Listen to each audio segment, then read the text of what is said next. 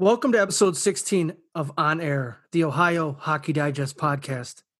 We're going to start things off a little differently today. We have some sad news to report out of Sylvania, Ohio.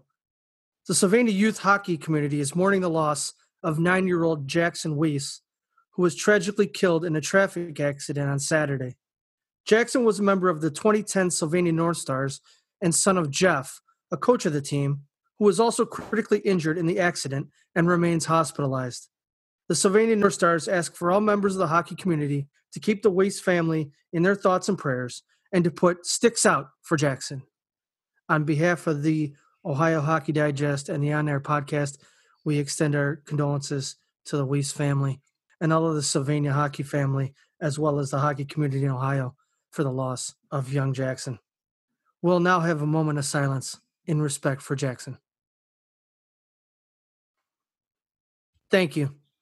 My name is Jason Lewandowski. I'm here with producer Dan Humphrey. We are a man down today. Bad storms throughout the Northeast Ohio area has left one member of the crew, Mr. Tim Sullivan, unable to join us today. I believe Tim has his floaties on, and he's in his basement getting water out after the storms that just came through. What do you think about all that? He's always saying, transitioning to the news, he wants to get on that pontoon boat or dive on in. Well, guess what, Saul? You're diving on in right now. Yeah, Saul's probably knee deep in it right now. But I'm sure that the rain, which we did need, and will be definitely beneficial for his garden. Yes. This episode of the Ohio Hockey Digest on-air podcast is brought to you by the United States Premier Hockey League. The USPHL is the nation's largest amateur ice hockey league and the only league to span the continental United States and parts of Canada. The USPHL will field approximately 550 teams in 2020-2021, representing over 100 organizations comprised of 11,000 players spanning the ages of 6 through 20. Overall, across all of its divisions, the USPHL had more than 1,200 alumni playing college hockey in the 2019-2020 seasons and more than 250 playing pro hockey, including the NHL. Learn more at usphl.com. Last week, we went to school. We sat down with a rising star in the game of hockey from Clarkson University. Assistant captain Lauren Bernard joined us to talk about her beginnings in the Mentor Youth Program, then to the Penn's Elite Program and Selects Academy before entering Clarkson to begin her NCAA academic and athletic career. Talk about a person that has it together from the start of how she ended up choosing Clarkson with all of the different things she needed to check off to pick her school. I mean, God, what'd she have, about 10 choices? She chose Clarkson by narrowing it down over what mattered to her, academics, then athletics. It was a phenomenal conversation to talk to somebody so young, yet so mature in her years.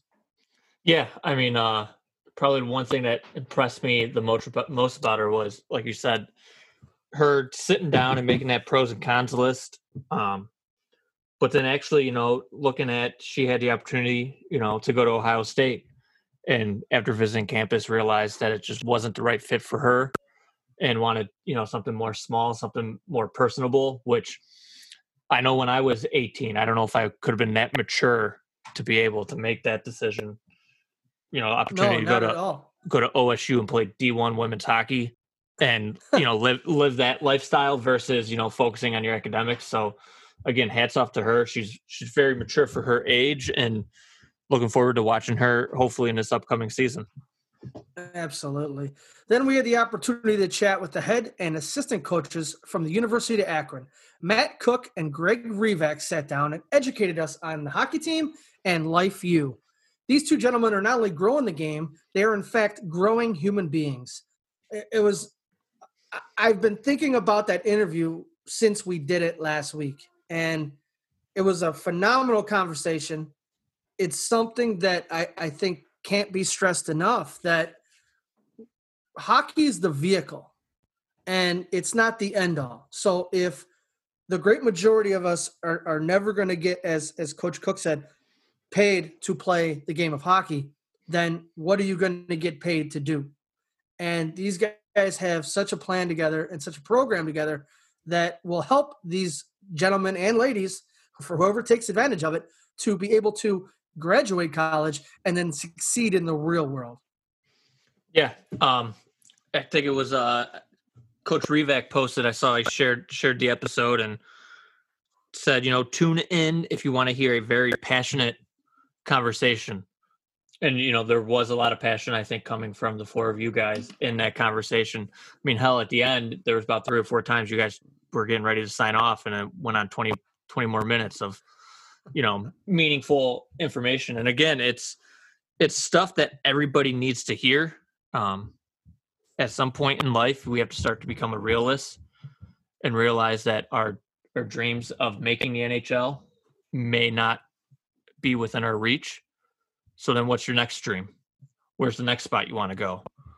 It's not changing that work ethic or that mentality that you had. It's just now, where else can you apply that? What other avenues? So, it's great to see what they're doing there and, continuing to see that program grow. And, it's awesome to see Coach Rivak now helping out with university school and, again, helping shape even a younger generation of players.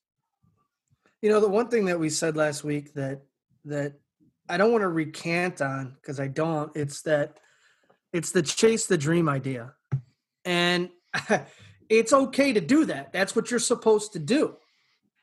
But there also needs to be a reality check somewhere in there. Somebody along that path either needs to make you aware of it, needs to bring it to your attention, needs to flat out say it, or you in fact have to have the revelation that maybe you're not going to achieve that dream. And like you said, what's plan B?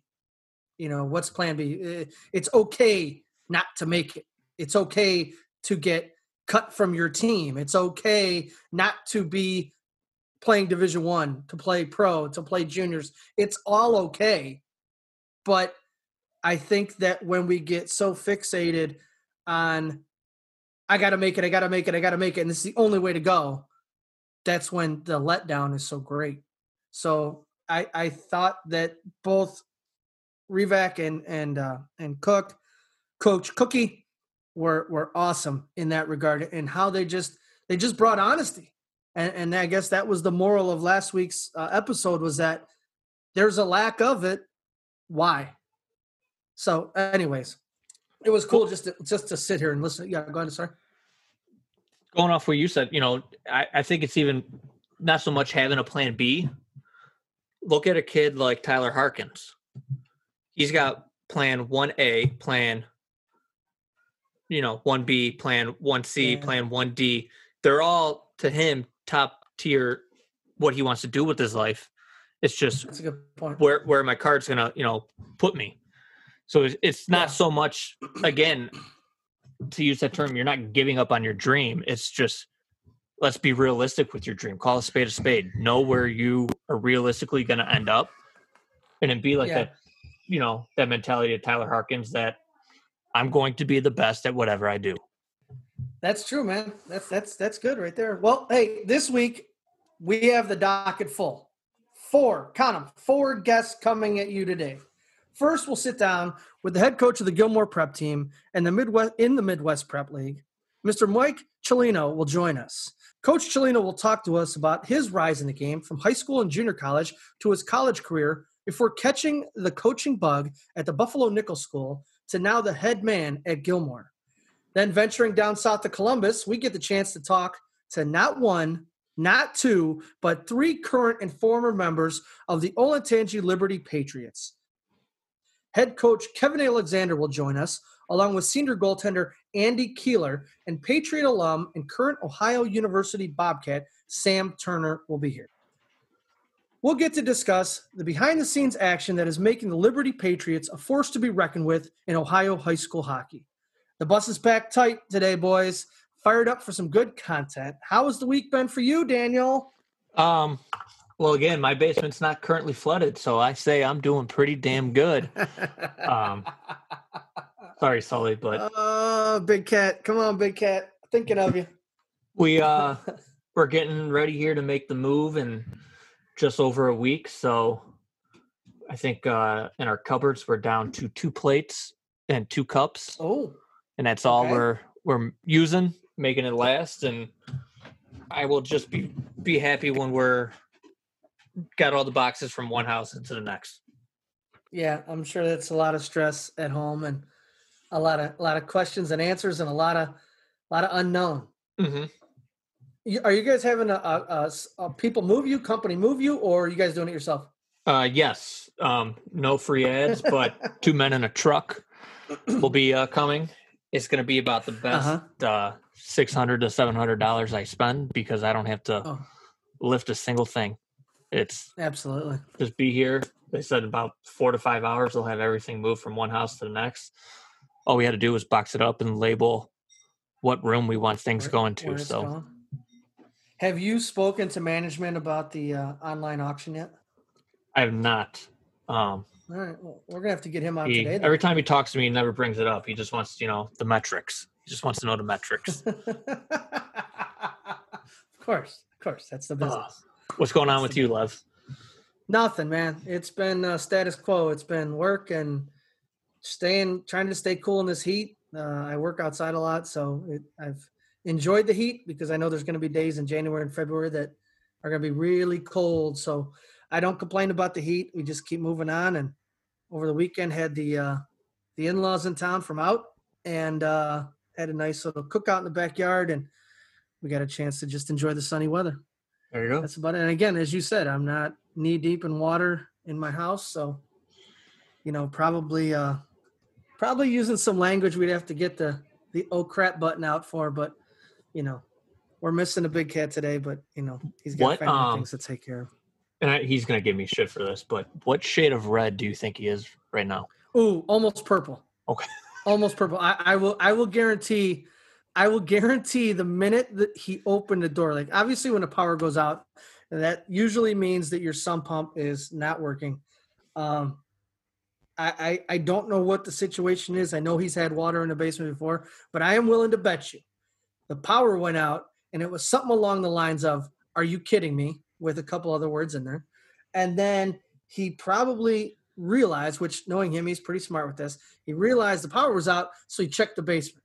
And he probably saw water flowing in and probably flipped out, which understandable, 100% understandable. And I know we tease him a lot. I won't say make fun of. We tease him a lot for how he reacts to certain things. And I'm willing to bet you red is not the color. I'm willing to bet you it's pretty much purple. Not like suffocation purple, but I'm willing to bet you it's the deepest shade of red you can get without turning black. So who knows, man? A burgundy. Yes, definitely a burgundy. Burgundy. Well, continuing these warm summer days, also waiting the weather with the water coming down outside. We're about to welcome the NHL back into our homes this week. Actually, by the time this airs, next week. But let's blow out the news like candles on a birthday cake and dive into the digest, see what's making news in the world of hockey. There's no better way to get your company's message across to the hockey fans in and around the state of Ohio than advertising on Ohio Hockey Digest and the On Air podcast. Contact Scott Harrington today at 216-548-2345 or Scott at ohiohockeydigest.com. The Tier 2 North American Hockey League held their 2020 entry draft last Tuesday, and there were some players with Ohio connections selected, including the 5th and 6th overall picks. Bradley Merrick of the Youngstown Phantoms was selected with the number 5 overall pick by the Springfield Junior Blues. Merrick, 6'2" and 225 pounds, has played 2.5 seasons of Tier 1 junior hockey in the USHL and is listed as a 2020-2021 Michigan State recruit. The Junior Blues are no doubt hoping he elects to play an extra year of junior with the uncertainties surrounding the college schedule this year. The Corpus Christi Ice Rays picked next and took Powell, Ohio native Spencer Cox 6th overall. Cox, a 2001-born defenseman, played at Culver Academy the last 4 seasons, but prior to that, played in the AAA Ohio Blue Jackets organization. Former Cleveland Barons goaltender Parker Ray was selected by the Kenai River Black Bears in Alaska in the 7th round. The well-traveled Ray is a Michigan native that played for the Swan Valley Stampeders in the Manitoba Junior Hockey League and the Battleford's North Stars of the Saskatchewan Junior Hockey League a year ago. 3 members of the Gilmore Academy prep team that plays in the Midwest Prep League were selected. Winger Dominic Shimizi of Gilmore Academy Prep was taken by the Johnstown Tomahawks in the second round, 49th overall. Forward Torrin Haddon Harris went to the Shreveport Mudbugs in the 7th round, and a third Lancer, center Rocco Testabazzi, was selected by the New Jersey Titans in round 14. We'll hear more about these players from Gilmore Prep head coach Mike Cellino later in the show. The NHL has moved on to Phase 4, with 24 teams reporting to 2 hub cities, Edmonton and Toronto, in the best-of-5 playing round beginning this Saturday, August 1st, following exhibition play this week. The Columbus Blue Jackets will go up against the Toronto Maple Leafs in Toronto. So, first question, Lev, do you think there's any type of home ice advantage with Toronto playing in Toronto, even though there's no fans in the building? Or I'm going to say yes and no. I'm going to say yes because it's their building.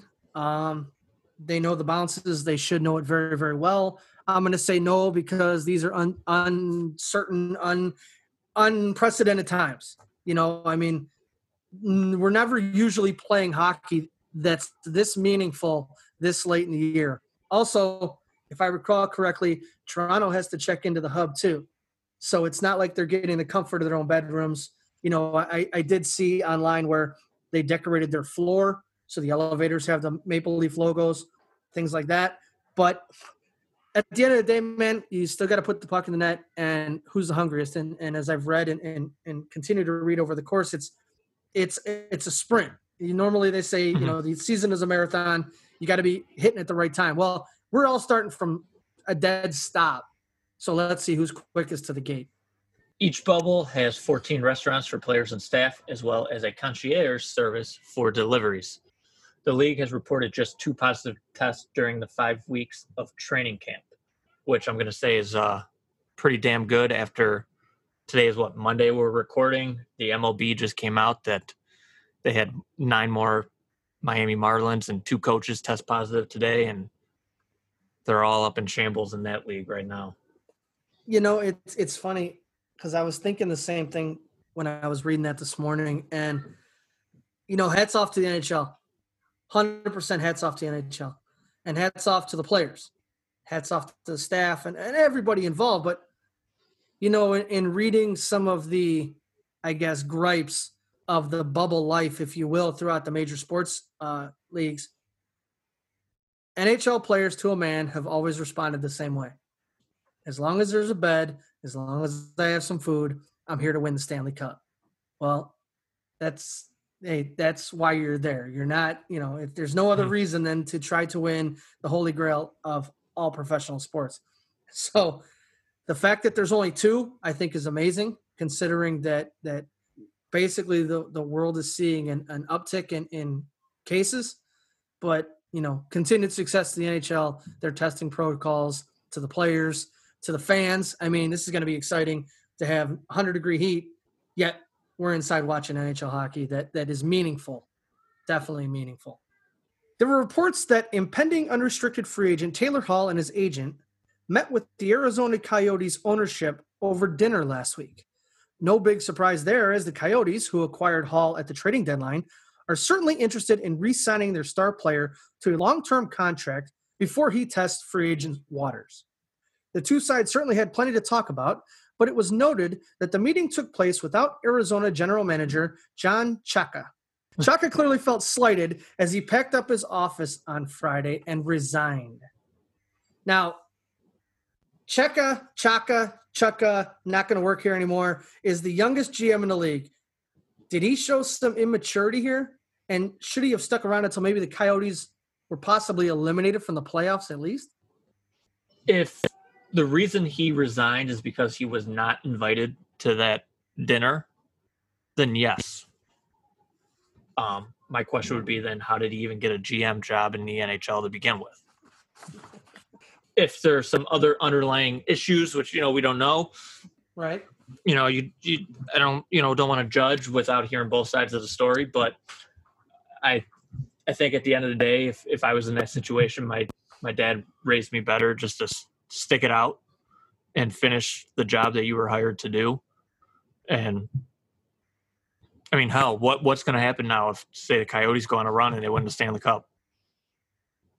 Yeah, he ain't getting no ring.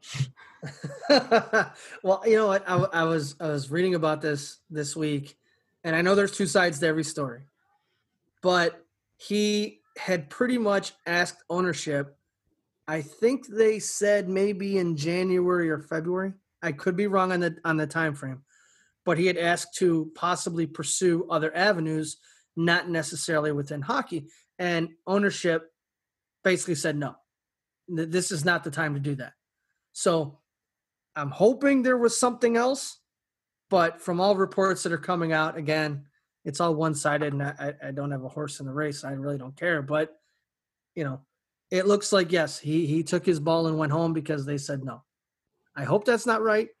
However, everything I'm reading is telling me opposite of that. The NHL's 32nd franchise in Seattle unveiled their team name and logo last week. They will be, and to no surprise, the Seattle Kraken. The art guy in the room, I will just come out and say, I think the jerseys, the logo, I think I love it. I love the S, that it goes back to the old Seattle team. I love that there is the tower in the anchor of the secondary logo. Just I just little saw that. things like that that really catch my eye. I know there's a lot of haters out on the internet that hide behind the screen, but you know, I think for where they're located, the maritime theme, they hit the nail on the head with everything. What's crack-a-lackin'? Kraken? What's a kraken? It's a mythical octopus, I believe. Oh, or like a squid or something. Right. However, the one issue, and I hope their marketing team thought about this because I've been seeing it everywhere. Their fans are saying they're going to nickname the arena the Crack House. Oh yeah, I read that one too. That was pretty good. I also saw where Gritty, the Philadelphia Flyers mascot, came up with an option for a visible mascot for them, and it was an orange octopus, I believe. Mm-hmm. So, I mean, everybody's got something to say, and I agree with you, man. I think the jerseys look good. I think that the uniforms are going to look pretty sweet, and you know, the NHL doesn't do anything on a whim, so obviously they checked into this, and it's going to be a cool time out there in Pacific Northwest up in Seattle. John Hafferman, executive director of the Columbus Ice Hockey Club, is one of 3 finalists for the NHL's Willie O'Ree Community Hero Award. The award is presented annually to an individual who, through the game of hockey, has positively impacted his or her community, culture, or society. The winner will be announced sometime late in the NHL's 2020 postseason. Watson, president of the CIHC, told us why he thinks Hefferman is a deserving candidate. And I think of everything we have accomplished as a Hockey for Everyone program, from exposing kids from diverse backgrounds to hockey and skating, to extending vocational and educational opportunities, to fostering job creation pathways within our beautiful city. There is a one common denominator, one person who gives himself selflessly in the name of inclusivity, progress, and bringing innovative ways to teaching these populations about the game of hockey and all that can be achieved if you dedicate yourself to it, and that's John Hofferman. CIHC has been sharing testimonials from CIHC players past and present on their Twitter handle @CI Hockey Club. Check them out if you get a chance. Very moving words from individuals who have had their lives impacted in positive ways by John, CIHC, and the game of hockey. Scott Harrington of Ohio Hockey Digest spoke with Hafferman last week, and he says he fully expects to finish 3rd in a 3-horse race, but here's hoping he gets some well-deserved recognition for his efforts. He was going to join us as a guest on the podcast next week, but we ran into some scheduling challenges. We'll get him on as soon as we can so we can learn more about that program. Columbus Ice Hockey Club is one of 39 NHL Hockey is for Everyone programs and is affiliated with the Columbus Blue Jackets. CIHC serves over 3,000 youth per year in Learn to Play Hockey, Learn to Skate, and hockey team programs, with more than 65% of participants being minority and more than 25% female. A pair of players from Ohio University have secured pro tryouts for the fall. The Reading Royals of the ECHL will take a look at OU's, and I apologize in advance if I butcher your name, young man, Gianni Evangelisti, while Tom Pokorny will be trying out for the Southern Professional Hockey League's Roanoke Rail Yard Dogs. Say that 5 times fast. Pokorny collected 52 points in 321 penalty minutes and 112 career ACHA games. Evangelisti, a former AAA Ohio Blue Jacket, put up 72 points, including 50 assists in 35 games for the Bobcats as a senior, and was named a 2019-2020 ACHA Division I Player of the Year. A lot of different things came together for him to have that big season. I was a senior last year, so 4th year in the league, a little bit older than some of the other guys. So I think just kind of being bigger, stronger, and faster than some of the competition, I think that was a big aspect of it. And then also just kind of having chemistry with some of the guys on the team. I played with Tyler Harkins for a couple years now, leading up to last year. Drew Magyar, another Cleveland guy, he was my line mate for most of the season. And then Kyle Craddock, another guy that I've played with for 3 years off and on. So I think just kind of having that familiarity with a lot of the guys and just kind of being comfortable at Ohio University kind of led to, I guess, that uptick in production this year. Evangelisti hopes he can be the latest example that the ACHA is a legit development path for players into the pro ranks. Ohio is a good fit for me. We practice every day, we lift every day, so that just kind of allows me to get better as a hockey player. I kind of knew that going in. So I think if you go to the right ACHA program, there's definitely room for advancement. And as you can see, I know there's a couple of Liberty guys that play in the ECHL now, so definitely won't be the first guy. So I think there's definitely that room for advancement, like I was saying. The Royals are the AA affiliate of the Philadelphia Flyers. It's time to get on air with our first guest, the head coach of the Gilmore Academy Lancers prep team, Mr. Mike Cellino. This episode of the Ohio Hockey Digest On Air podcast is brought to you by the United States Premier Hockey League. The USPHL has 5 teams in the Ohio Hockey Digest coverage area: the Columbus Mavericks, Toledo Cherokee, Worcester Oilers, Lake Erie Bighorns, and Fort Wayne Spacemen. Learn more at usphl.com. Our first guest got his start playing in New York. He went on to start at Siena College of the ACHA, tallying 106 points in 141 games. He caught the coaching bug and stepped behind the bench at the Buffalo Nichols School. After a 2-year stint at NCAA Division III Hamilton College as an assistant, he took over the Gilmore Academy prep team, where he is entering his 8th season at the helm. He's a regional scout for the USHL, a mid-am evaluator at select showcases. He's a member of the American Hockey Coaches Association, a 2017 Midwest Prep League Coach of the Year. Please welcome on air the Director of Hockey Operations and Head Coach of the Gilmore Academy Lancers Prep Team, a New Hartford Spartan alumni, Mike Cellino. Coach, welcome to the show. Thank you for having me. I appreciate it.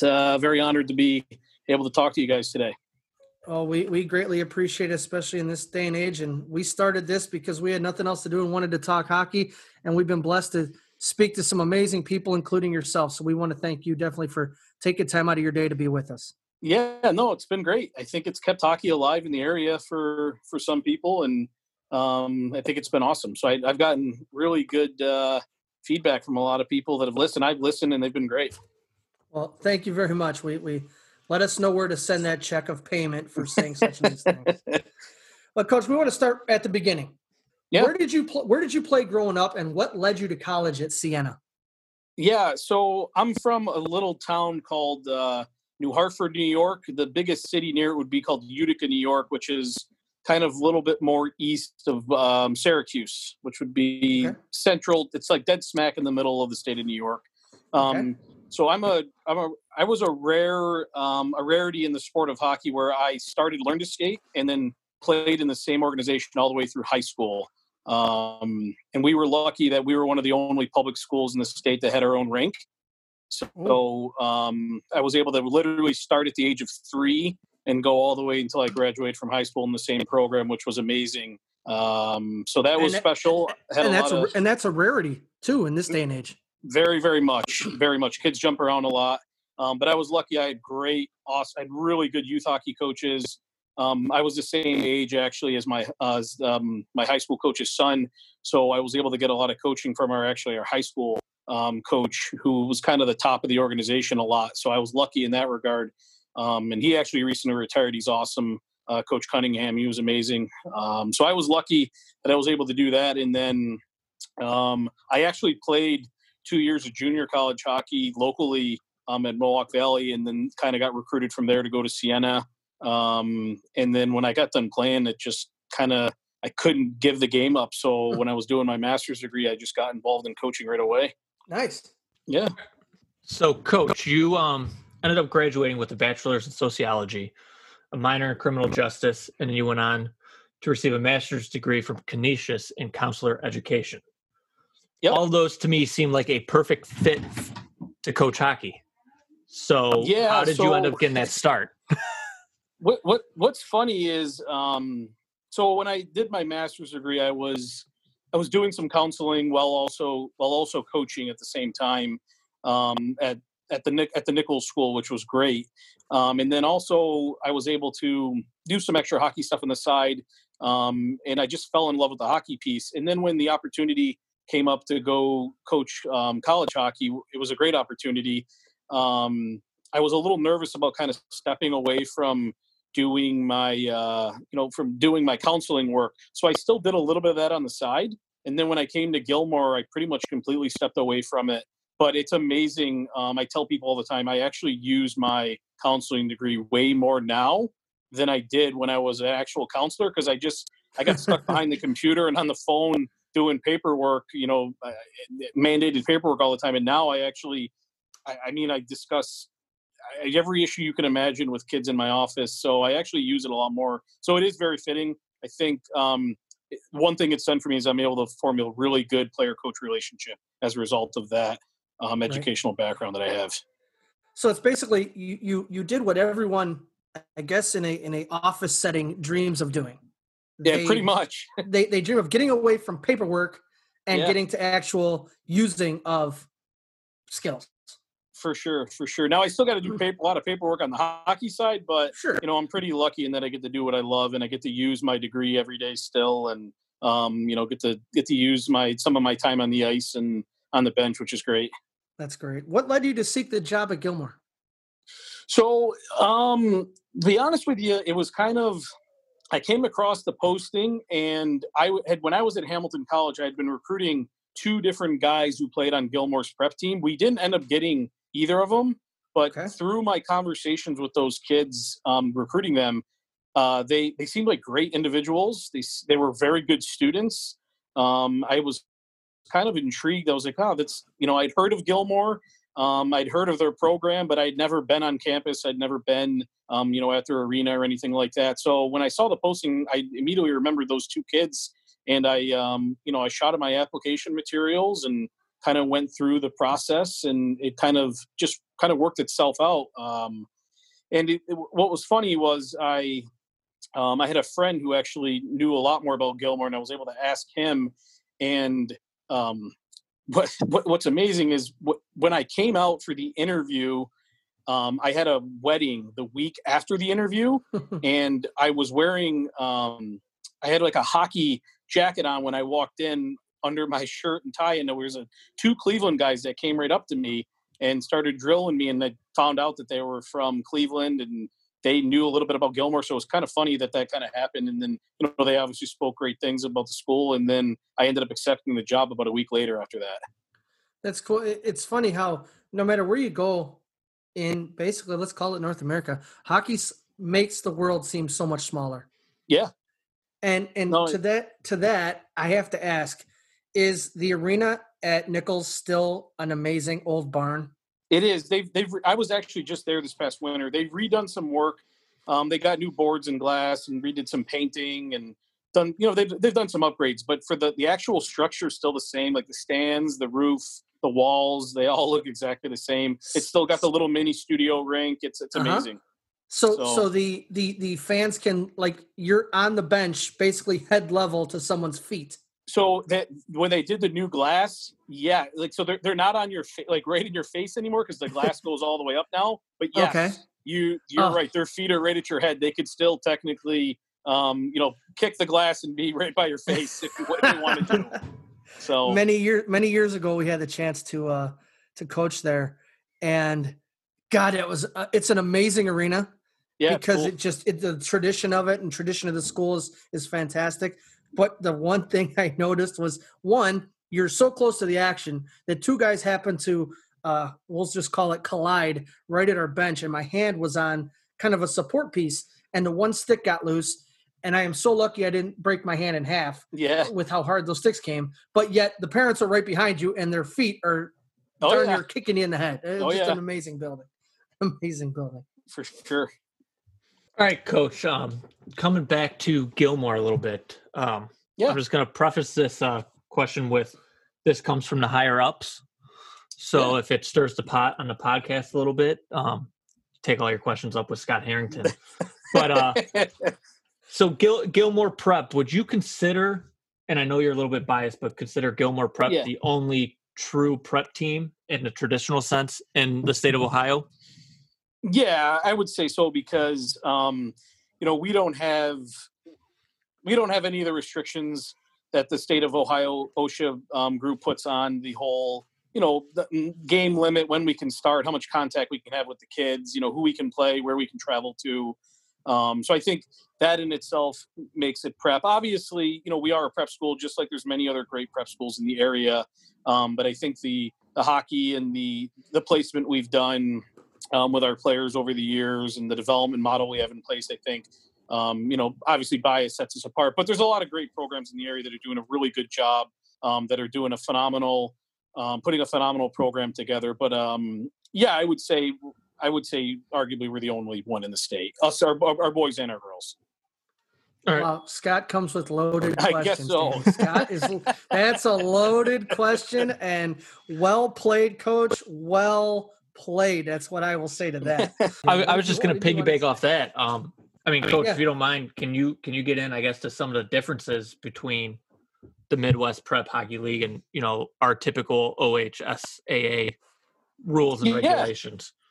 Yeah, absolutely. So the league's got some teams from Canada as far as New Brunswick, and teams from Montreal and Ontario. And then we've got kind of the Midwest presence, if you will, where we've got, Lake Forest from Chicago, Shadyside from Pittsburgh, St. Francis from Buffalo, and then us.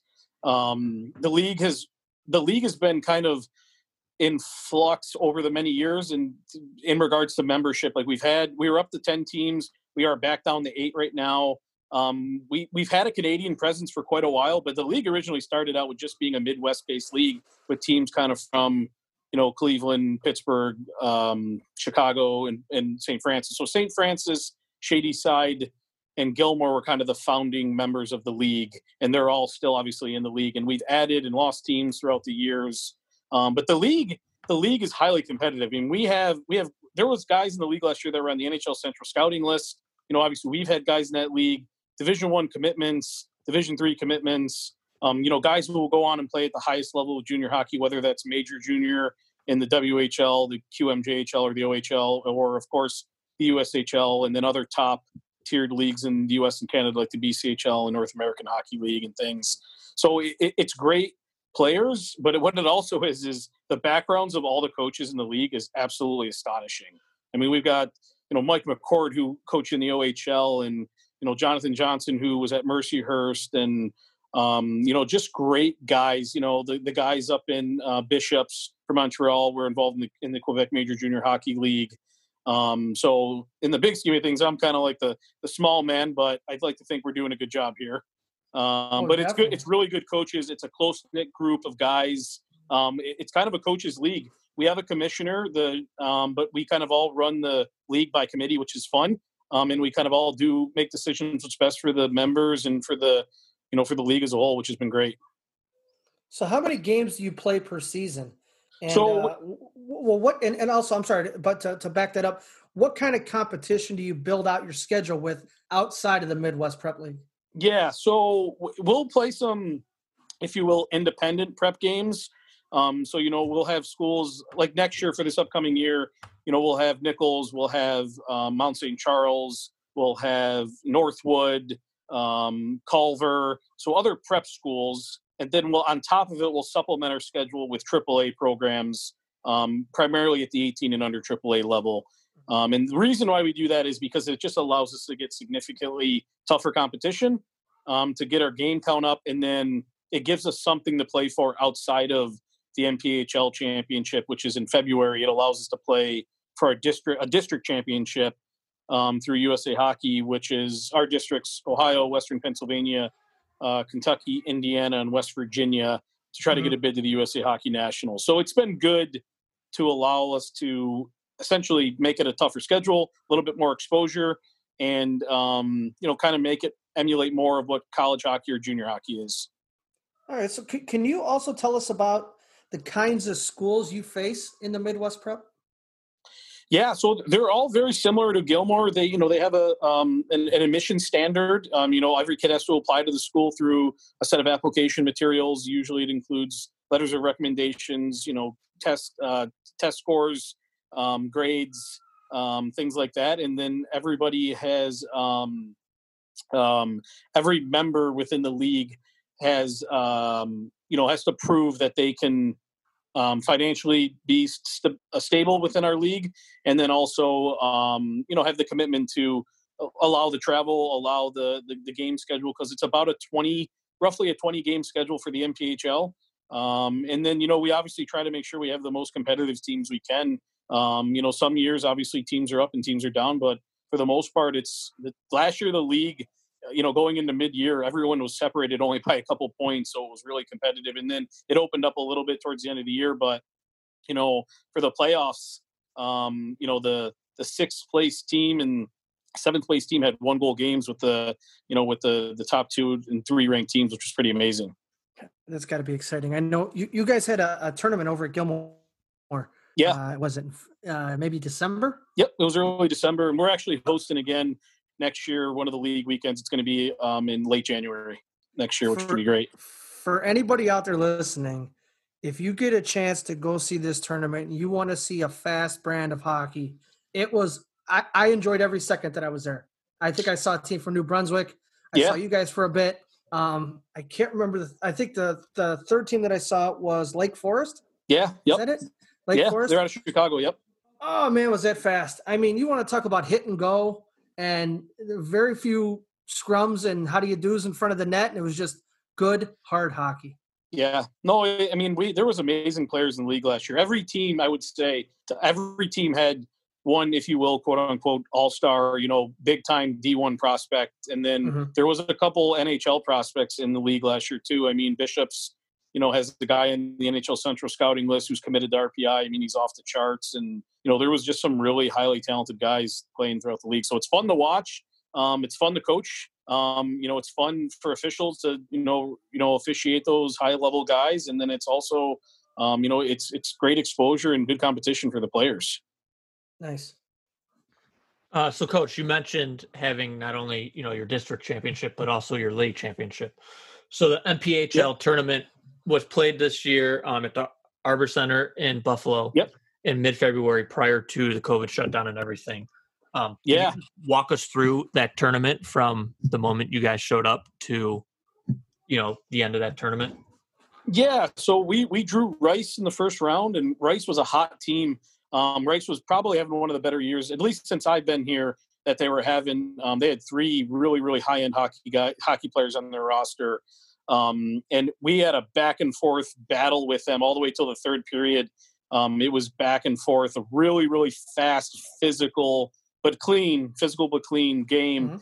And we were lucky that we were able to score a few goals late, and then we were able to throw an empty netter in there and take the first round game there.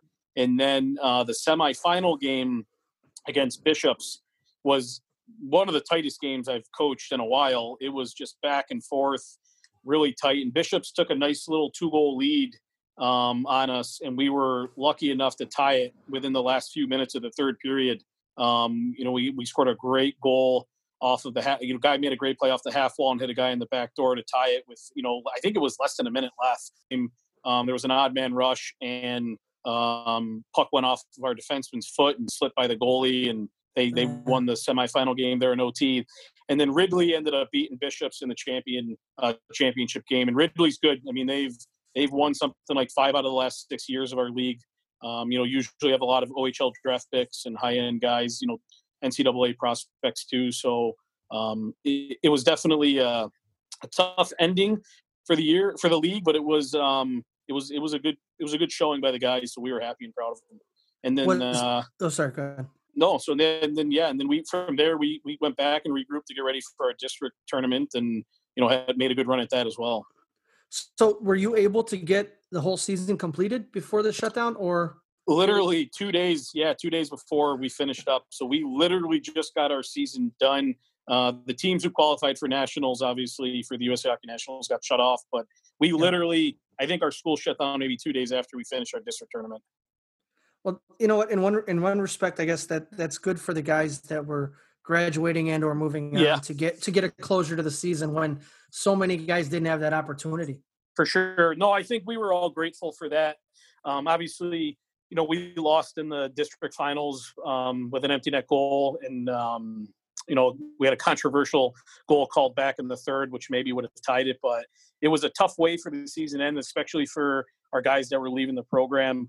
But at the end of the day, it was a great year, and you're right. They were able to finish their year out, not have it closed off. So I think we were grateful for that. Yeah, absolutely.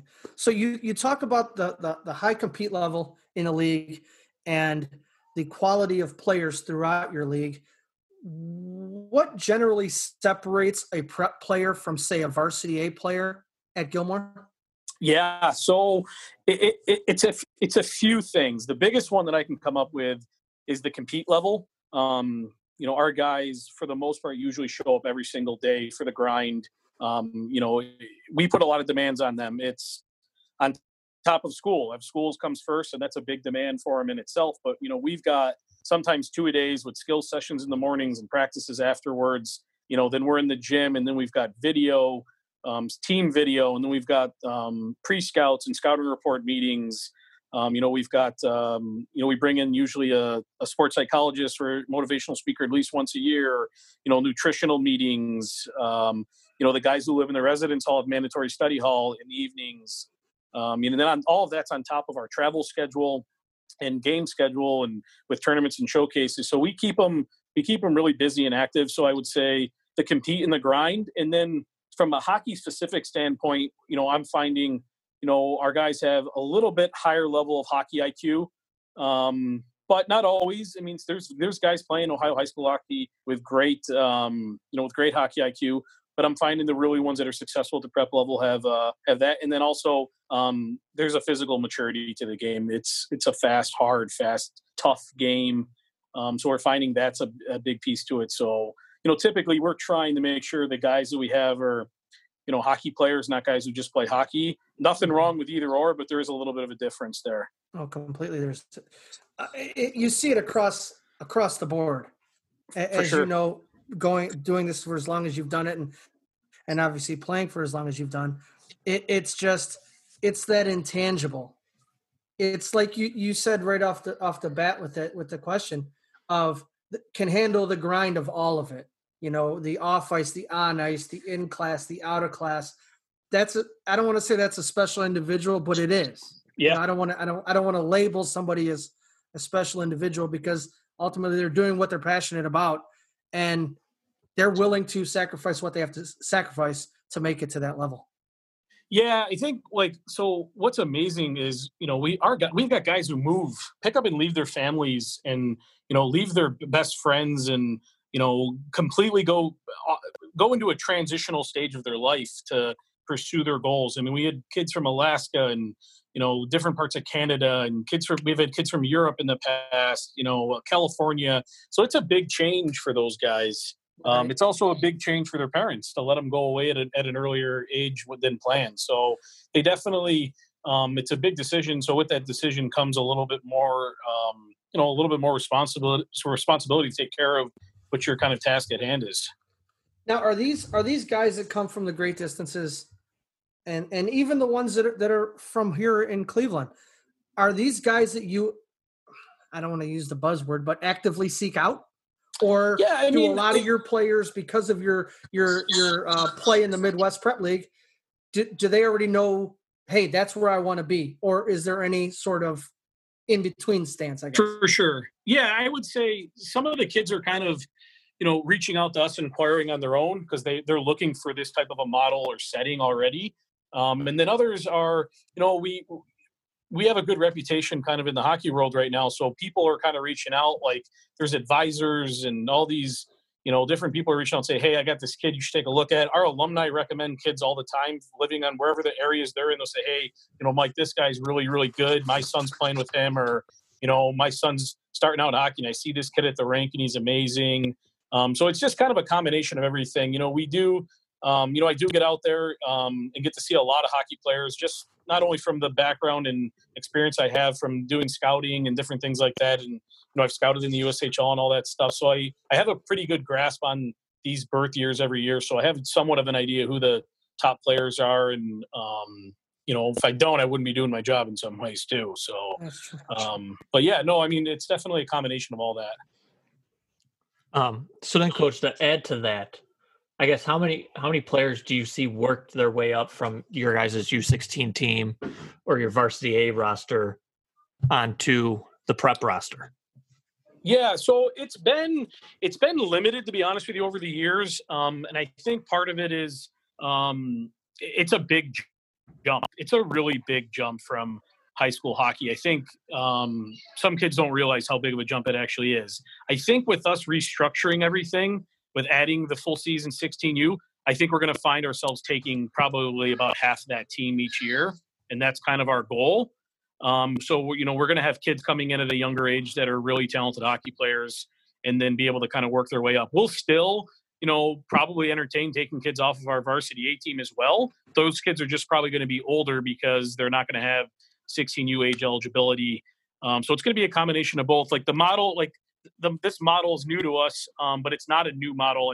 Programs like Shattuck and Culver and, Nichols and, Mount St. Charles, like South Kent, these guys have been doing this already all along. So it's not a new model. It's just somewhat new to us. We traditionally have always had the high school model because high school hockey is a big deal for kids in Ohio.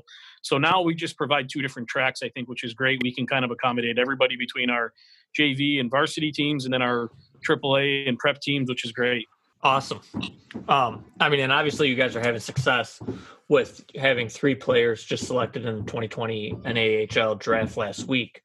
Can you give us a scouting report on those players that were selected? For sure.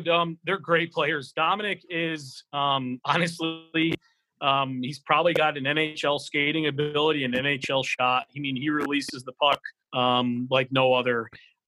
He got a lot better over the course of the 2 years here with his decision making. I think that was something that he needed to work on. And he also got a lot bigger and stronger. He was kind of probably always the runt of the litter growing up. He was a smaller kid, but could always skate, could always shoot the puck. And then as he got some size and a little bit more mass to him, he was able to just kind of play a little bit more tougher, harder game. So Dominic's he's going to do a really, really good job over there at Johnstown. He's excited. And then Torrin Harris, who was also drafted by Shreveport. Torrin has off the charts hands. He's one of the best. He's one of the kids with the best hands I've ever coached. He finds himself to get out of any sticky situation at any time on the ice, anywhere on the ice. And he's also got a high compete level. Torrin wants to win. I'll never forget. We were in the district tournament, and in the second game of the district tournament weekend, Torrin got severely bruised ribs, really bad, to the point where we were convinced they were broken. And so he didn't play in the kind of the semifinal game, and then he decided he wanted to give the last game there, the finals, a go, and he did, and he didn't miss a beat. He played through it. So he's a tough kid, and he competes and he wants to win. The third one, Rocco, Rocco has got the ability to figure out a way to put pucks in the net like nobody. So that brings a lot of value to him. So he just figures out a way to score goals. Really, really good center too. He wins a lot of faceoffs, wins a lot of draws. Another guy that just competes really, really hard. Rocco was also a 5th round draft pick to Barrie in the OHL. So Rocco's kind of got many different options on what he's going to try to figure out. I think that probably threw a wrench into why he went later in the NA draft, because he's not sure what he's going to do. But he's got options, which are a good thing to have. In regard to Rocco's choices, in your opinion, obviously, if you want to go the college NCAA route, you're best to go in the North American League or the USHL, obviously with the OHL limitations. In your opinion, what I'm struggling to ask this question because I'm not really sure how to ask it, but what do you think of those two options? Obviously, the end results we understand, but Sure. Is there pros? There's pros and cons to each. Is there more pro to one versus the other? So I think there used to be getting rid of your NCAA eligibility was a really big deal because the OHL and different major junior leagues didn't offer education packages. Now that most of them are, so if you give up your amateurism and sign in, the CHL, the Q, the O, or the Dub, if you're highly touted, usually you're going to end up getting college paid for 4 years. Mm-hmm. They'll dedicate themselves to pay for your education. So you're not giving up your education. You're just delaying it maybe a little bit. Whereas I think in the past, they wouldn't offer the education package. You run the risk of blowing out your knee in the first year, and that's it. You blew your amateurism. You can no longer play in the OHL, and now you have no education and either got to go to school and pay for it or go get a job. Now I think they've cleaned it up a lot. But what you lose still is the NCAA has now completely become a desired developmental track, and that they're putting a lot of kids in the NHL because they're developing at a longer rate of 4 years, and you're getting the education and you're getting that experience, can you imagine playing for a Big Ten game in front of a crowd like that every night? Those kids have a blast. So I think there's definitely, like you said, pros and cons. For a guy like Rocco, he's got phenomenal grades. He's got over a 4.0. So he's got the best of both worlds at his fingertips between grades, ability, and then interest from both kind of sides, the NCAA track and then the non-amateur track with the major junior teams. So I guess is and this is basically for my clarification. I remember, 2-3 years ago, a friend of mine, his nephew played for Sarnia. Long story short, ends up getting traded to Ottawa. But I believe in his setup was you could either get 4 years of university or they would pay 4 years of university, or if you signed a pro contract, it basically negated that. Is it still kind of similar? I think it depends on each contract, on where you're at. Honestly, a lot of it depends on how good you are. If you're that good and they want to let you sign a pro contract and pay for education, you're probably pretty good. I just think it depends on what each scenario looks like for each person. Listen, there's a lot of guys who play major junior who don't get any education package still. I just think it depends on who you are and how good you are and all that. So that's why families got to make sure they're doing their homework and making sure they make a logical, well thought out decision before they decide one way or the other. Well, Coach, first off, just like to thank you for taking the time to join us today. We got one more question for you before we wrap it up.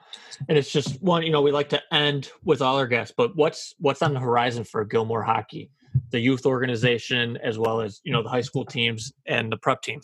What's on the horizon coming up? So hopefully, we have a season here with the pandemic. I think, trying to be as optimistic as we can. If we do, then I think we're looking at, we've got great kids in the program from all the way down through our Learn to Skate program, all the way up through, the returning prep kids we have and the new prep kids we have coming in.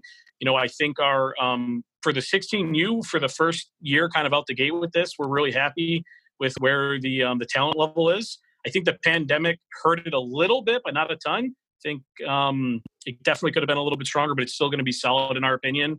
We think our high school team's going to be very competitive. Still, I think we're happy with the guys that we have returning there. So we're happy with that group. And then also our JV teams and we're happy where those guys are going to be able to develop and hopefully continue to move up the ladder throughout the course of the program. And then the youth program has been great. I mean, last year we had some of the best numbers we've ever had. This year we'll kind of see how it plays out because we did tryouts early in the spring, right before the pandemic. And then we just recently actually did kind of another supplemental tryout to try to figure out where things were. So we're still working through that. But, you know, our Learn to Skate numbers, Kelly Lynch is doing a great job with that. She's growing the Learn to Skate numbers, and more kids we have skating, the better opportunity we have to develop really good hockey players and, in her case, good figure skaters too. Absolutely. Well, Coach, we can't thank you enough for joining us. It's been our privilege and honor to listen to you. Give us an insight on how the Midwest Prep League works, how the Gilmore Academy prep team works, how the whole Gilmore organization works, and we couldn't be more thankful for you giving us some of your time today. Yeah, no, I appreciate you guys having me on. You know, it's been great, and you guys are doing a really good job. I think a lot of people in the hockey community appreciate what you're doing. Well, we greatly appreciate that, and we greatly appreciate you, and we really hope that we have a season this year so that we can come out and see the boys play. Absolutely. Thanks, guys. The bus is in gear, and we're pulling into Powell, Ohio, home of the Olentangy Liberty Patriots. Time to sit down with head coach Kevin Alexander, goaltender Andy Keeler, and alum Sam Turner. Our next guests are no strangers to success in Ohio high school hockey. Head coach Kevin Alexander got his start in White Lake, Michigan. After spending a year in the North American Hockey League for the Hennessy Engineers, he went on to have a stellar 4 years at the University of Illinois Chicago in the CCHA. He spent 3 years as a pro with the Greensboro Monarchs and the Columbus Chill. He never had under 50 points a season as a pro. After coming on board with the Liberty Patriots in 2013-2014, then taking the helm in 2018, he has guided the Patriots to the district finals in the last 4 years consecutive. A Frozen Four finalist in 2017, please welcome on air head coach of the Olentangy Liberty Patriots, Mr. Kevin Alexander. Coach, thanks for coming. Hey, Jason, great intro. Got to turn back the page. Been a long time since I heard all that stuff, so it's good. That's good. I saw a picture of you wearing an old Jofa, so I'll get to that question later on in the interview. All right. Joining Coach Alexander today, senior leadership is crucial when making a long run in the playoffs. No better position to have that leadership than the man between the pipes. As a junior, this guest put up an impressive 11-0 record with a .864 save percentage, all while helping tandem the Patriots in net to a 25-6-5-1 record.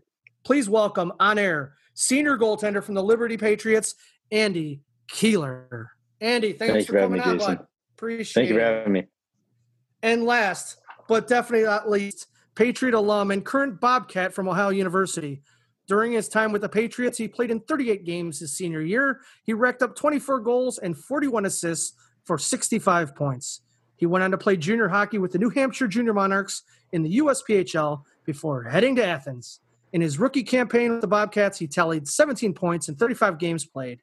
He was named the Central States Collegiate Hockey League All-Rookie Team, as well as the Ohio University Blue Line Boosters Rookie of the Year. Please welcome on air head caddy at Brookside Country Club and 2018 Liberty Patriot alumni, Sam Turner. Sam, thanks for coming on, buddy. Appreciate it. Thank you, Jason. You clearly did your research for these intros. Well, I can tell you right now, we're not going to half-ass anything. So if we're going to have three on, we got to make it good and make it entertaining. But we do want to thank you guys for coming on, taking time out of your day. We want to start talking about the 2019-2020 season. The Patriots were top 10 in the state all year. What were some of the highlights of the regular season for you guys? Coach, we'll start with you. Okay. Well, we had a lot of highlights. We ended up, our friends at Upper Arlington turned into our arch nemesis. We won a couple of tournaments, lost in some final tournaments. We just couldn't get over the hump, but it was another big season for us. Loaded with talent. Felt like we underachieved just a little bit. But we had a lot of fun. Won a Toledo tournament, which we've never done before down in that Cold Turkey. Won a lot of big games. And like I said, we thought we were the most talented team in Central Ohio. So we felt a little bit underachieved, but we had a lot of fun, a lot of good seniors, a lot of big wins. Didn't get to the district finals, didn't win that Padua tournament, which we got in that final as well. So felt like a little season of being that close, but as good a group of guys and as much fun as I've had since I've been helping out Liberty, that's for sure. So you had a tough overtime loss to St. Charles in the semis of the Blue Jacket Cup, but rebounded to go all the way to the Columbus District Final, where your season unfortunately came to an end at the hands of that red-hot New Albany team. Sometimes teams go on deep runs that come up short before going all the way. Who were some of the players that gained experience and will be back in key roles this upcoming season? Well, we have our top scorer, Gage Slatterbeck, coming back. So that's big. Flanagan, Brown. We got a young freshman on top of all of our JV players that we got towards the end of the season, Carson Reynolds, who's a big one. And, of course, right in the pipes, we got Mr. Keeler, who's going to be one of our leaders, Isaac Moe, just a great group of seniors. I think we don't maybe have the frontline superstars, but I think we've got a great team atmosphere of kids that we're really excited about. Probably a lot like I would compare it to that team that Sam was on that we got to the district finals with about 4 years ago. So what I like is a team type deal that we have this year. We feel like we're not rebuilding, we're reloading and, getting kids ready to move on to college. And obviously we're building a team that's trying to compete with those folks up in Cleveland and Toledo. On top of the fact that we're always going to have our hands full with St. Charles, Jerome, New Albany, and of course Upper Arlington expects to come back real strong. Coach, I mean, you just touched on it, pretty much took the words out of my mouth, that Capital Hockey Conference. It seems like, within the past 5 to 7 years, the growth in talent and strength of play has really grown, with your Liberties, your Upper Arlington, St. Charles, now New Albany, starting to make a little push at it. Can you just talk a little bit about, the depth from top to bottom, but also the, strength and the parity at the top of that red division? Oh yeah, I think it's really solid. I expect all those teams to be back strong. There's even some teams in that white division. One of the neat things that I think has also helped us is all of our teams are trying to travel more and play in those Cleveland tournaments. We go away 3 times a year. I think St. Charles is moving more as much as they can to play the Cleveland and Toledo teams. Our league made a good decision, I think, also for overall in Central Ohio. We used to play up and down the entire, all 3 divisions, the red, white, and the blue. So they deleted some games, and Sam probably remembers this more than Andy, but we got rid of a lot of our 9-1 games, 10-1 games where we would beat up on some of the weaker divisions. So it's been good for those divisions, and it's been good for our top teams, but I think we're giving some credit to being able to play some of these Cleveland teams. That's really helped us get better and better. I also would love to give some credit, and Andy and Sam would talk highly of these guys too, but we're blessed to have Dave Caruso, an old Ohio State goalie, RJ Umberger, Lee Harris, the Blue Jackets skating coach. Sam's coming back in the summer now helping out our kids with a program. Donskoff, the list goes on and on. Eddie Arstu, one of our goalies who not only played AAA, played Liberty hockey as a full-time trainer for our goaltenders. So I just think from top to bottom with the Blue Jackets, it's really helped the program in general just to have all this great hockey building here. And our kids are getting a lot of really good ice time and a lot of really good instruction because high school hockey, we're only going to get them so much. We're probably forbidden to be around them in our no contact period as much as we're forbidden to be with them. So we've been blessed to have all, and I don't know if I miss Wishloff or any of the other great coaches, but they've really, a lot of the guys have stayed around in Columbus. And it's funny, I made a joke the other day to, I think Derek Dorsett, that we were working on a deal because he's living back in Columbus too. All the Blue Jackets guys, after they grow up and have kids, they all want to live in Columbus.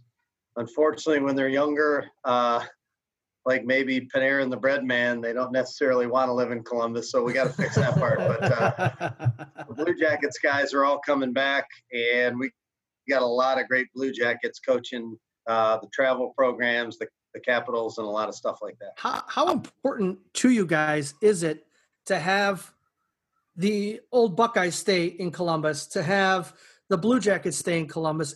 Have you guys as players been able to, I guess, reap the benefits from youth on up of these guys being in your area? And Coach, how have you seen the guys staying, I guess, let's say guys staying at home have really helped spur the growth of Columbus hockey, which is just flat out off the charts. And as being from Cleveland, we dread coming down playing you guys.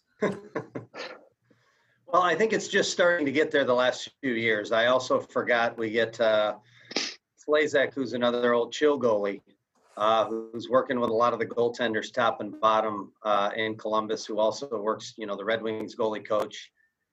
So it's huge. It's huge. And I think, especially for high school, I think a lot of these guys have always been there to benefit AAA. And I can't say enough about the Columbus Blue Jackets either. Mr. McConnell, before he passed, actually sent up a wonderful foundation. And as long as that foundation keeps thriving, he is a big proponent, and so is his son. So the McConnell Foundation has been a big supporter of high school hockey and has helped our growth. So, I can let Andy and Sam speak later, but I think it's just probably been the last 3 or 4 summers that we've seen them really start to help high school hockey. Lee Harris, the Blue Jackets skating coach, has been involved. So the Blue Jackets, one of the neatest things they do here is they're all about all levels. They want all levels of hockey to get better. Their AAA program, high school hockey, and we want to be able to be an area that we can have kids like Sam move on and play if they want to at a higher level. Jimmy Bersinger is another one of our great captains who's having a blast playing, going to college at University of Cincinnati, and also playing hockey at University of Cincinnati as well. So seeing these colleges get better in Ohio. So from top to bottom, I just think it's probably only been the last 3 or 4 years. So I don't think we've seen all the benefits, hopefully, that we're going to see going forward. Guys, what have you seen as far as maybe your late or early late teens? Any of the benefits from the old college guys staying around or the old pros staying around? Yeah, I mean, for me, I think the biggest benefit was Dave Caruso brought the Columbus Chill pre-post team to Columbus high school guys, because before we had some options, but they weren't very competitive. We wouldn't play too great of teams, but when Dave Caruso came in and opened up the Chill, he set up a bunch of tournaments for us in Boston. We'd play AAA teams in Michigan. We'd do a lot of things that we weren't getting experience to earlier. So can't say enough about how much Dave has helped grow high school hockey. And then the other thing, just generally having these guys stick around, these OSU players, these Jackets players, when we go to stick and pucks or some sort of drop-in skate or even like men's league, adult league, when these guys are playing in them, it really elevates the level of play. And you learn different things that you don't learn just from like going out on a skate with these guys and having them coach you. Like, you get to see them play. And that's been one of the coolest things for me, especially as I've gotten older and I moved away from these youth programs.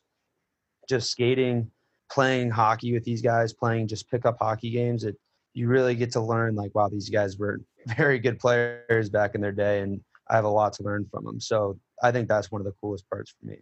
Andy, how about you? Yeah, for me, with Dave Caruso and Wishloff with their off-season stuff, like their training camps, that's been pretty great, being able to stay on the ice in the off-season. And then, like Sam said, with the alumni staying around, there's drop-in skates and stuff and just high-tier shooters. You can learn through them other than, like, high school guys. Mm-hmm. Yeah. Good. Not much to say. It's all good. Sam, question for you. How did your high school career playing in the CHC at Liberty prepare you for that transition step into junior hockey and eventually playing at a top-notch ACHA program at Ohio University? Yeah, so a lot of people ask me that question because a lot of guys want to play from high school to juniors and on to college. The biggest thing I can tell them is going from high school hockey to junior hockey is kind of like going from like youth hockey to being a freshman on the varsity team when I was super small. It's a big adjustment. And I think playing 4 years of high school hockey is really beneficial because you can go from freshman year, you're small, you haven't started working out much yet. And then by the time you're a senior, you're now like the top dog, you're the best player, whatever. So that just transitioned through the 4 years. You kind of get to experience every side of the game. So like I was a role player my first 2 years, wasn't doing too much. And then by the end of my high school career, I was able to be a more offensive defenseman and kind of like run the power play, things like that. So when I went out to New Hampshire, I was ready for whatever role they gave me. I wasn't some skilled defenseman that couldn't be a fourth line defenseman. I was able to use my experience from my freshman and sophomore year to be able to come in to New Hampshire, start at the bottom and work my way up against these really good AAA and prep school players out east. And then, going to OU, it's just kind of like Ohio high school going to OU. It's kind of like a dream for a lot of those kids. And it's just really cool to end up someplace so close to home and still be able to play high-level hockey. Well, I want to read a quote that a guy, and I won't even use his name because I read this interview you did, and it actually made me mad. But what you said in it was absolutely amazing. Everyone looks at where I played instead of how I can play. How is that a microcosm of Ohio high school hockey? Because later in the article, I believe he says, his name's Andrew something, Andrew A. I won't use his full name to get him any credit, but it said, Ohio high school hockey doesn't have the best reputation for producing great players. Yeah. So, yeah, I was same kind of feeling as you. That was a frustrating interview for me just because it kind of reinstated like what I was trying to say. It was like everyone looks at where you play, not how you can play. And my biggest experience from that was just that jump to New Hampshire. When I went in and all these kids are talking about where they played and stuff, and even the coaches asking where we played and stuff like that, like saying I come from Ohio high school, it doesn't carry as much weight as saying like I played for Bell Tire or something like that, right? So I was always frustrated in New Hampshire for the first couple months because I felt like I was kind of just getting looked down on because of playing high school hockey, when in reality, by the end of the season, I had more points in playoffs than I did in the whole regular season because they finally gave me the opportunity. And it's interesting. There's a lot of kids from Ohio high school, and then Columbus high school is very overlooked, but there's so many kids that they could go on and play high level hockey if it wasn't just for the name dropping that is not in their favor. And I'm blessed to be able to make it to Ohio University after playing for Liberty, but I really hope we can see some more players be able to come from Ohio high school and not have to have that kind of tarnish on their name, I guess, because they have to say they played high school. I really believe that a lot of these high school players are just as good as AAA players. Well, I think, Sam, it comes to your mental fortitude as well.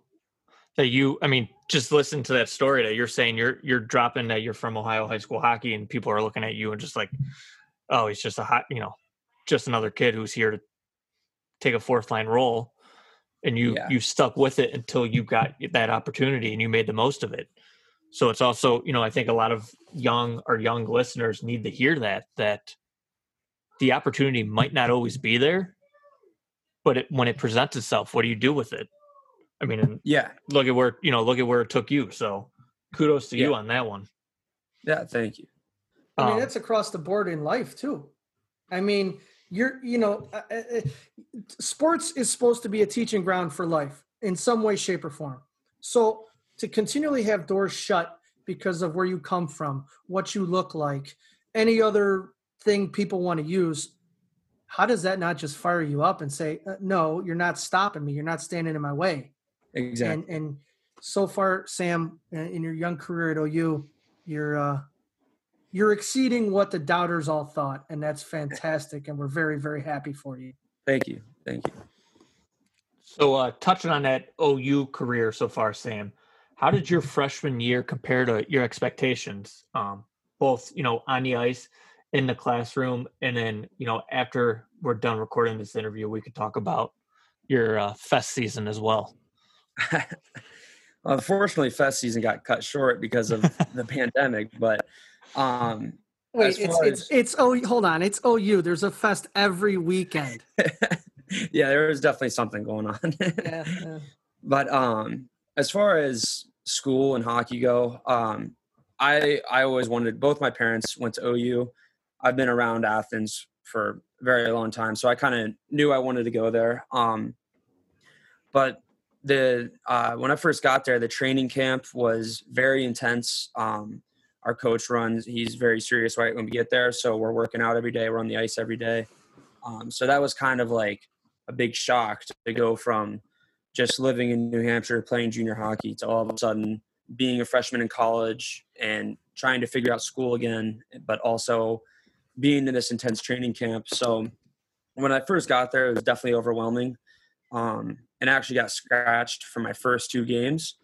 And then after that, started to work my way back up the lineup and didn't get scratched again after that. So I think I started off a little rough, just trying to get used to it, but really found my spot. And by the end of the year, I actually started playing. My D partner was our captain, Jake Houston, who he's very good friends with Tyler Harkins, but he's amazing player. He played a couple games in the USHL and spent the rest of his career in the NAHL, I believe.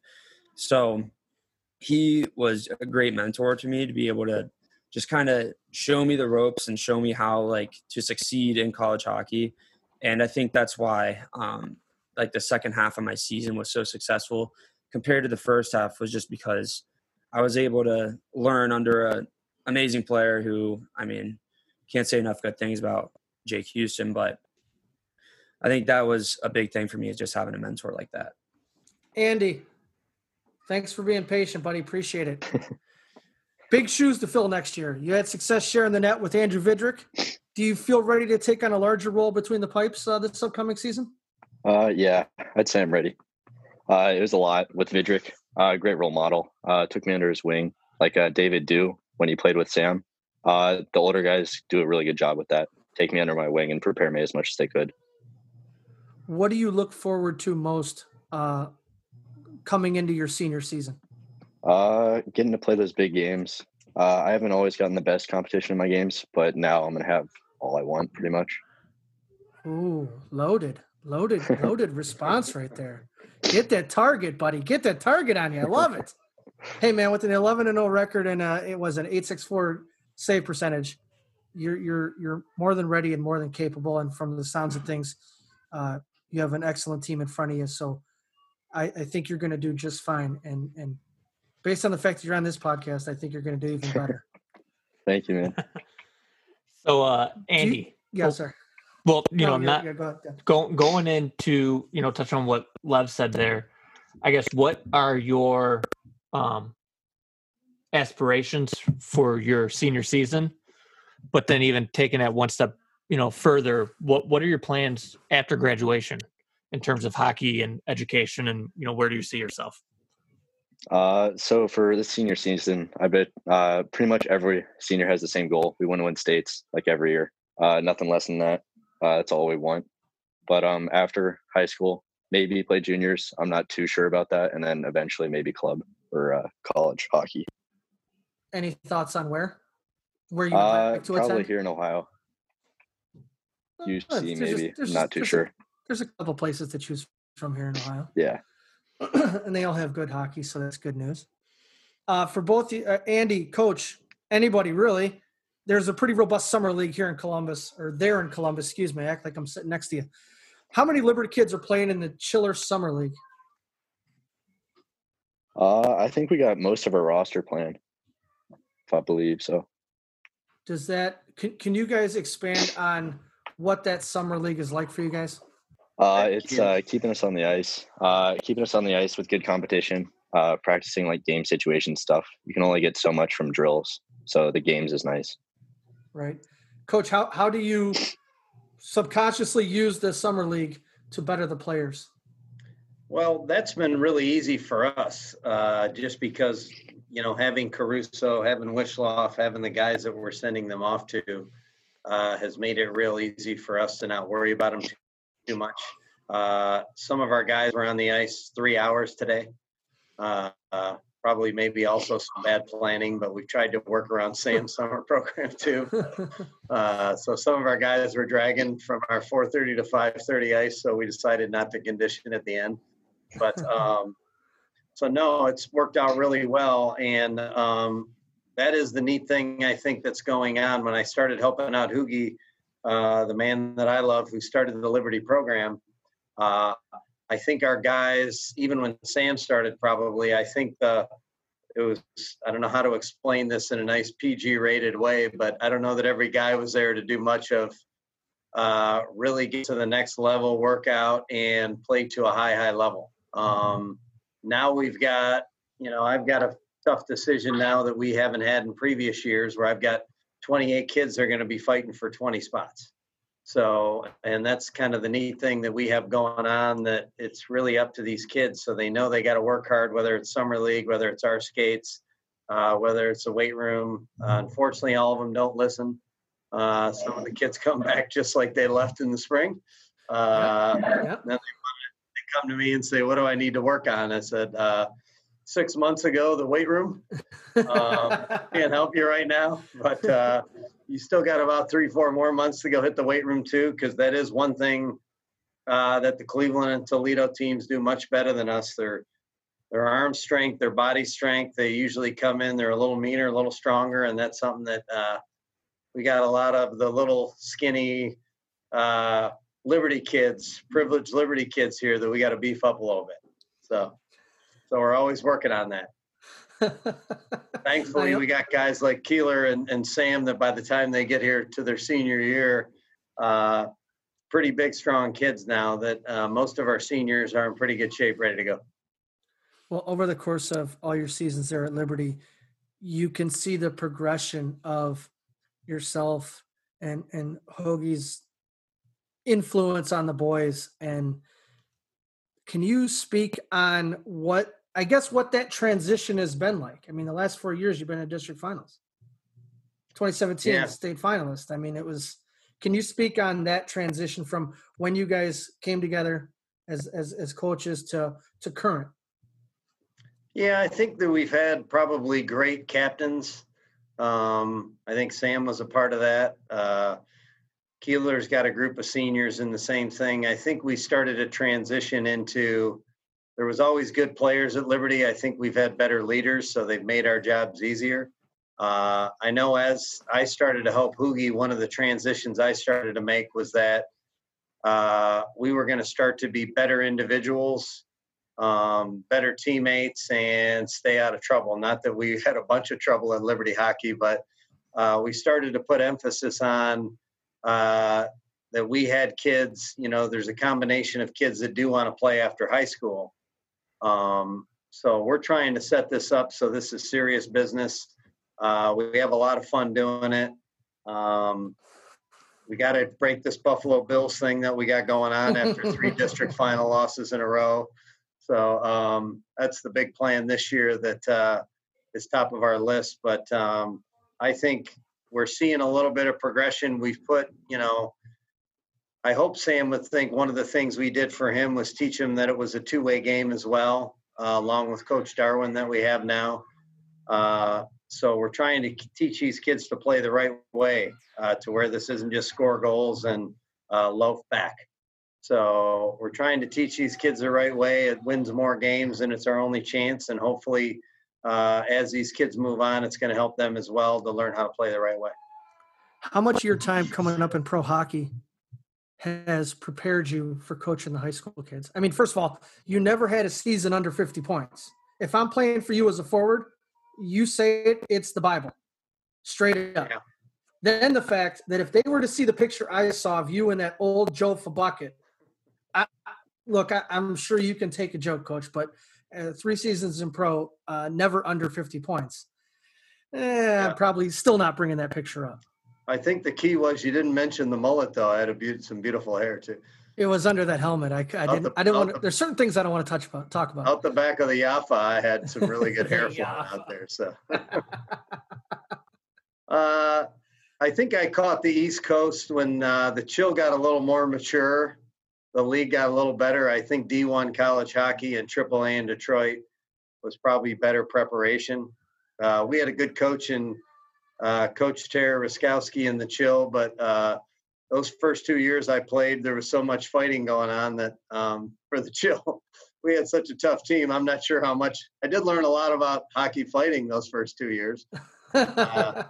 Thankfully, we had a good mix of 6 of us would score goals and the other 10 guys would just light it up with fights. So we had the perfect formula for a record amount of sellouts back then. But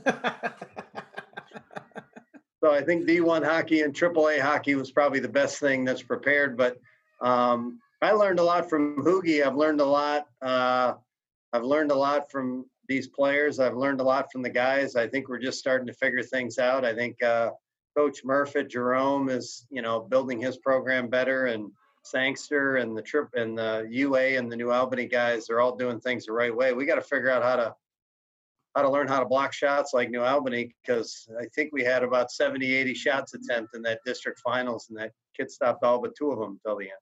Well, I think if you go back in earlier podcast episodes, Coach Buss actually diagrammed how he went about doing that. He told us not to air it, but it slipped through the cracks and came on. So if you guys check it out, I'm sure Coach Buss won't mind at all. All right. We're going to go back. I like it. One thing, Coach, I want to say, just a testament to you, and I hope that, your players see it. Just the fact, listening to you talk tonight, that you were just saying you're still learning, that you don't go about it thinking it's the end all be all, that everything, that you're still learning. Myself being in my young coaching career, that rubs off on the players of, seeing that your mentor is still, learning the process and figuring it out. It makes them want to get better. But before we wrap it up, just one more question to Coach and to Andy. The way Andy was talking, you guys are going to be set between the pipes this year, but how is the rest of the team shaping up for the 2020-2021 campaign? So our seniors are a lot different than our old seniors. We've got a lot of hard workers. Guys are putting in tons of hours, more than they have before. I think our upperclassmen are really taking care of that and getting better. Then we've got some young talent coming in. Like Coach said, we had a freshman last year, Carson Reynolds. He's pretty good. And then we've got 2 new guys, one who moved in and then one who came from the AAA program. So I think we're going to have a pretty solid team this year. Yeah, I think we're probably worried just a little bit about our young defense, but that's okay. Keeler's going to stop them all, and he doesn't need good defensemen anyway, so we're in good shape there. So, we'd love to have a Sam Turner back there, and we've got some really good young defensemen, so that's probably our only little bit of a question mark on the team right now. I think we got a lot of good forwards coming back and some scorers and some other folks, so if our defense holds up, we're going to be in great shape. Have you guys, being closer to the state capital, heard any more on what the possibility is of us even having a season? Yeah, it's not enough as we would like, and I wouldn't say that we're in the know here. But like everything else in this pandemic, I'm not sure that anybody's in the know. I'm not sure that Sam's 100% sure OU is going to be playing. I'm not sure that we're 100% that Liberty's going to be playing. It looks like USA Hockey's full steam ahead right now. So I'm hoping one of the neat things that we have seen with the OHSAA, though, is the desire that I think for the mental health and the well-being of the athletes in this state. I've been pleasantly surprised as them giving us the ability to get our athletes out to work. So far they've been really great about that. But I really couldn't tell you, if you had a coin, we could flip it right now to see if we're going to be playing hockey. I did have a couple parents ask if we were going to set up a travel team for through another avenue if OHSAA shut us down. But the OHSAA, I think, has been very gracious, as has our school district, about how we got to get these kids out and not have them sitting at home not doing anything. So far, I think if school's open, I'd have a good feeling that they would want us playing in some way, shape, or form, unless this pandemic gets worse. I don't know about the mental status of the players. I know the mental status of the coaches. We needed to get on the ice, and it was huge. I mean, the first couple of weeks we were on the ice, it was just like, oh, thank goodness. Now, if we could all just wear a mask and stay in a bubble like the NHL's doing right now, we'll have a full season. It'll be fantastic. Yeah. I can only hope, I guess. But, guys, thank you so much for spending your time with us today. Sam, best of luck with you in the rest of your collegiate career as well as your academic career. Thank you. Excited to watch and follow along as a proud alumni does. I hope you guys have a season, and best of luck with all that comes with that. Coach Andy, I look forward to hopefully seeing you guys up here in Cleveland soon. That means our season's a goal. We're able to travel and everything is great. Continued success to both you guys, to all three of you guys. Coach, you're doing a hell of a job down there.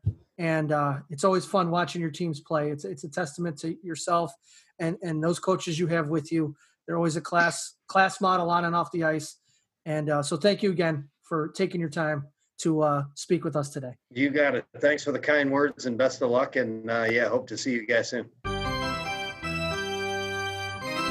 This episode of the Ohio Hockey Digest On-Air podcast is brought to you by the United States Premier Hockey League. Find out how to try out for a junior hockey team in your area at usphl.com. Danny, we're a man down today, but we were packed full of action. 2 great interviews today. 4 total guests. Coach Cellino over there at Gilmore, a great speaker, an energetic guy, does his work, is obviously building the right way over there at Gilmore. Well, hell, he has for the last 8 years, at least at Gilmore, and obviously previous before that. And we know about Gilmore obviously being here in Cleveland. They're obviously making a huge name for themselves throughout North America and beyond. And it was a fun interview to learn more about the different avenues a player can take to get to the same place. Yeah, I mean, like you just said, it was fun. I know some about the prep league, but it was fun to hear a little bit more in depth with everything. And coach made our job easy. Ask him a short question, and he talked and gave us answers. And again, it was just real nice to sit down with him. And then taking the time to sit down with Liberty coach Alexander and some of his players. Biggest thing I took away from that, and I mentioned it to Coach during the interview, was the fact that he said he's still learning, he's still trying to get better. And then you look at somebody like Sam, who said when he went to New Hampshire, he was back at the bottom, and he could have just gave up, but he kept learning, trying to get better, found a mentor, found a role model in that situation, ended up coming to OU, got placed in the same situation, found that senior mentor, learned from them, and is constantly getting better. So, again, that's just a testament to Coach and what he's instilling in those, those young boys over there, that you don't know it all. Continue to learn and to better yourself no matter what, avenue or where you end up. 100%. I mean, we've had the opportunity to speak to Coach on a few occasions when we crossed paths in the rinks. And the thing that struck me most from him on this interview was that he's having fun, and that fun is contagious. And the boys seem like they're having fun in their hockey careers, be it, when they were at Liberty or if they're currently at Liberty. And also it's almost a chip on your shoulder with how they go about the day to improve. We'll show you, let's prove it. Let's continue to get better. And I think that I would venture a guess if we polled the players, let's say at Liberty, because that's who we just spoke with, and others around the league, that when you're having fun, you like playing for the guy. And not every day is going to be all roses and all hunky-dory, but a guy that understands that it is a game and it is fun, yet instills in his captains, and that leadership passes on down that, yeah, if you want to continue to have that fun, you got to bust your butt. And I thought that listening to Sam's rise to the ACHA and what he took from Liberty and what he took from New Hampshire and what he is now learning and taking from Ohio University is a testament to the guys that came before him. And in turn, he's almost giving back in the summer skates with the boys now. And Andy is not phased at all. He's ready to go, drop the puck. Referee look down and make sure he's ready. You don't need to. No. Andy Keeler's in net and he's ready to go. It was another good conversation. I love when we get a chance to talk to the guys in Columbus. It's no more can you say they are up and coming. They've arrived and they're making noise. I know it was, maybe 5-10 years ago you could say they're up and coming. No. Columbus hockey is on the map. There's a star next to it. They're doing it the correct way. They're growing, as Coach alluded to. They're growing from all levels, be it the youth to the travel to the high school, and helping the guys that want to go on move on. And we see something like that, as Sully brings up quite often, in St. Louis when the guys stayed home or the guys stayed in town after their careers were finished. And hats off to the Columbus Blue Jackets for continuing to grow the game down there. And, another good, fun episode to be a part of for sure. Without a doubt. Well, rack 'em. That's a wrap on episode 16 of On Air. We'd like to thank our guests from Gilmore Academy Prep, head coach Mike Cellino, and from the Liberty Patriots, head coach Kevin Alexander, goaltender Andy Keeler, and alum and Ohio University Bobcat Sam Turner. Check back next week when we make our way to the D. We get the chance to talk to longtime friend of the show and current Warrior hockey rep Steve Rimshaw. A long time in the making getting this interview going, and it's going to be a good one. Spoke with him yesterday. He says we're going to need about 4 hours. He's got stories out the wazoo, but we're going to have to corral him back a little bit. But as Steve is a very good friend of ours, and he's a fun guy and a great friend, it ought to be a good time. You can find the On Air podcast at www.ohiohockeydigest.com with full episode archives, as well as a list of future guests. You can also subscribe to On Air on Spotify and Apple Podcasts, continuing to grow the game as best we can. This is On Air, the Ohio Hockey Digest podcast. Again, we'd just like to send our condolences out to Sylvania youth hockey community, the entire Ohio hockey community, on the passing of 9-year-old Jackson Weiss. Sticks out for 1-4.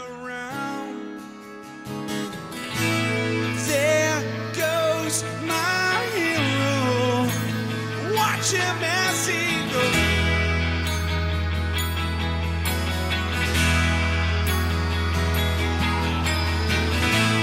There goes my hero, he's ordinary.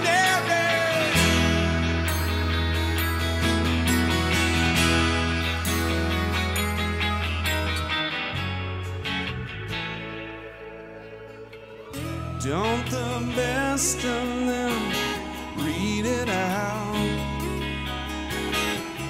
while the rest of them peter out. Truth or consequence,